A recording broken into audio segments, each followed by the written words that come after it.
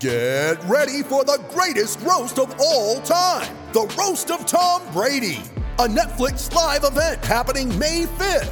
Hosted by Kevin Hart, the 7-time world champion gets his cleats held to the fire by famous friends and frenemies on an unforgettable night where everything is fair game. Tune in on May 5th at 5 p.m. Pacific time for the Roast of Tom Brady, live only on Netflix.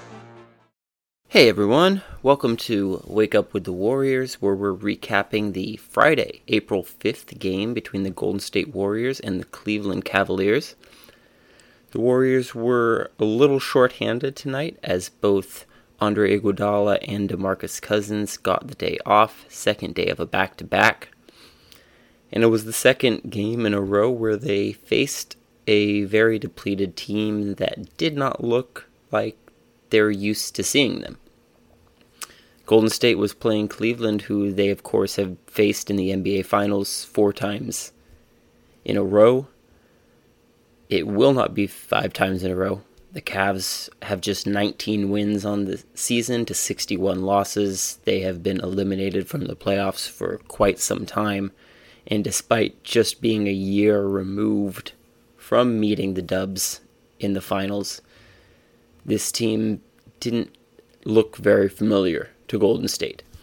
They've faced each other a lot of times over the past few years, but there was no LeBron James, obviously, as he is now in Los Angeles, but there also wasn't any Kevin Love, who has been hampered by injuries all year, no J.R. Smith, who has essentially been sidelined all year since he's not a part of the team's plans. This was just an entirely different Cavs team than Golden State has got to know over the past few years, with the exception of Tristan Thompson, who was there, who did start.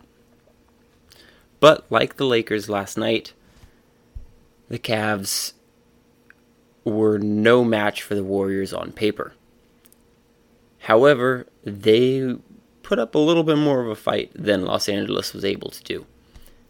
Right out of the gates, this was the Warriors game through and through. They flexed their muscles, as you would expect a team starting 4 All-Stars and Andrew Bogut to do against a lineup of Colin Sexton, Brandon Knight, Cedi Osman, Larry Nance Jr., and Tristan Thompson. Obviously a huge talent disparity between the two teams. And the Warriors showed it early. They got off and running. Their offense was very crisp. Andrew Bogut was playing very well, getting the start with Boogie out.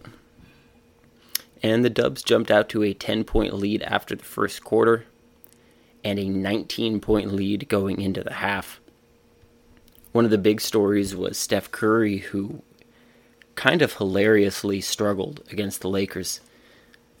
When the Warriors played Los Angeles, it was the first game since the story emerged of Curry getting contacts to help his vision and how much better he had been shooting, and then he threw up a stinker, going just 1 of 9 from beyond the arc in LA, a place where he has struggled before. He turned that around in a big way against the Cavs. He made 9 of 12 shots from beyond the arc. Some of them were open, some of them were not very open. He seemed to relish the opportunity to go at exciting rookie Colin Sexton and to try to give him a little bit of a lesson. Steph was 12 of 21 overall from the field, finished with 40 points, 6 rebounds, and 7 assists. So quite an offensive explosion after having just 7 points against the Lakers. To go off for 40 against Cleveland was pretty fun to watch. His backup did exceptionally well also. Quinn Cook got some big minutes, played 16 minutes tonight, and he was automatic from beyond the arc. 5 of 6 from the field, 4 of 5 from 3-point distance, 14 points and 2 assists on the night. So the Warriors' 2 point guards combined to shoot 13 of 17 from distance and 17 of 27 overall from the field for 54 points. Not a bad night. It was pretty clear from this game that Steve Kerr was willing to let the Warriors kind of grow a little bit.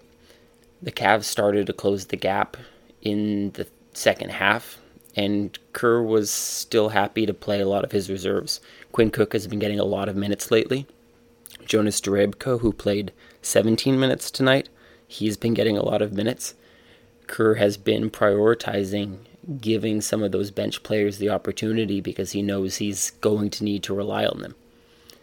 Something else we saw in a similar vein was Cleveland leaving Draymond Green open, daring him to shoot. That's something that we are undoubtedly going to see in the playoffs. Draymond is the weak link in the starting lineup from a scoring standpoint, and teams are going to dare him to shoot. They are going to let him shoot. And we got a little bit of a taste, perhaps, of how Draymond and how Steve Kerr are going to approach that. Dre had the green light tonight, and he set the tone immediately. He took and made a three-pointer on both of the Warriors' first two possessions. A minute into the game, it was Draymond Green 6, Cleveland 0.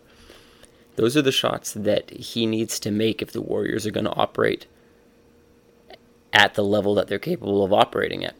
And he was the team's second leading scorer tonight. He had a season-high 20 points, 8 rebounds, 5 assists. He took 14 shots, made 8 of them, went 3 of 7 from beyond the arc. His three-point shot is starting to come around, but more importantly, he is showing a willingness to take it when teams leave him open, and that is going to be a little bit of a foreshadowing for the playoffs because you can guarantee that that is the scheme that teams are going to throw at Golden State in the playoffs. They are not going to give Kevin Durant and Klay Thompson any space. They are going to trap Curry in the high pick and roll and force the ball out of his hands at every chance. They are going to put their best interior defender on DeMarcus Cousins, and if Draymond Green gets the ball beyond the three-point line, they are going to dare him to shoot it.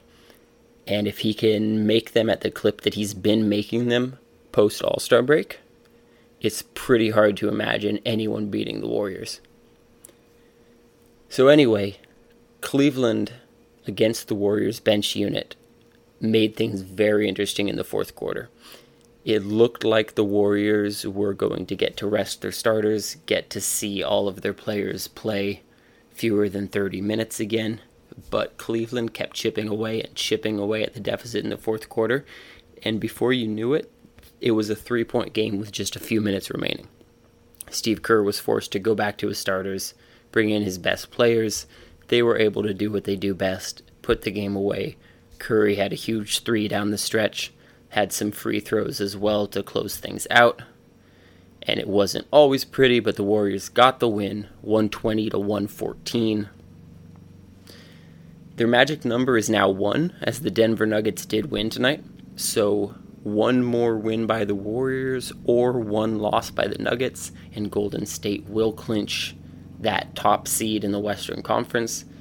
That means, as Bob Fitzgerald was pretty excited to point out on the broadcast, that Golden State will get the opportunity to clinch home court advantage throughout the Western Conference playoffs on Sunday during the final regular season game at Oracle Arena.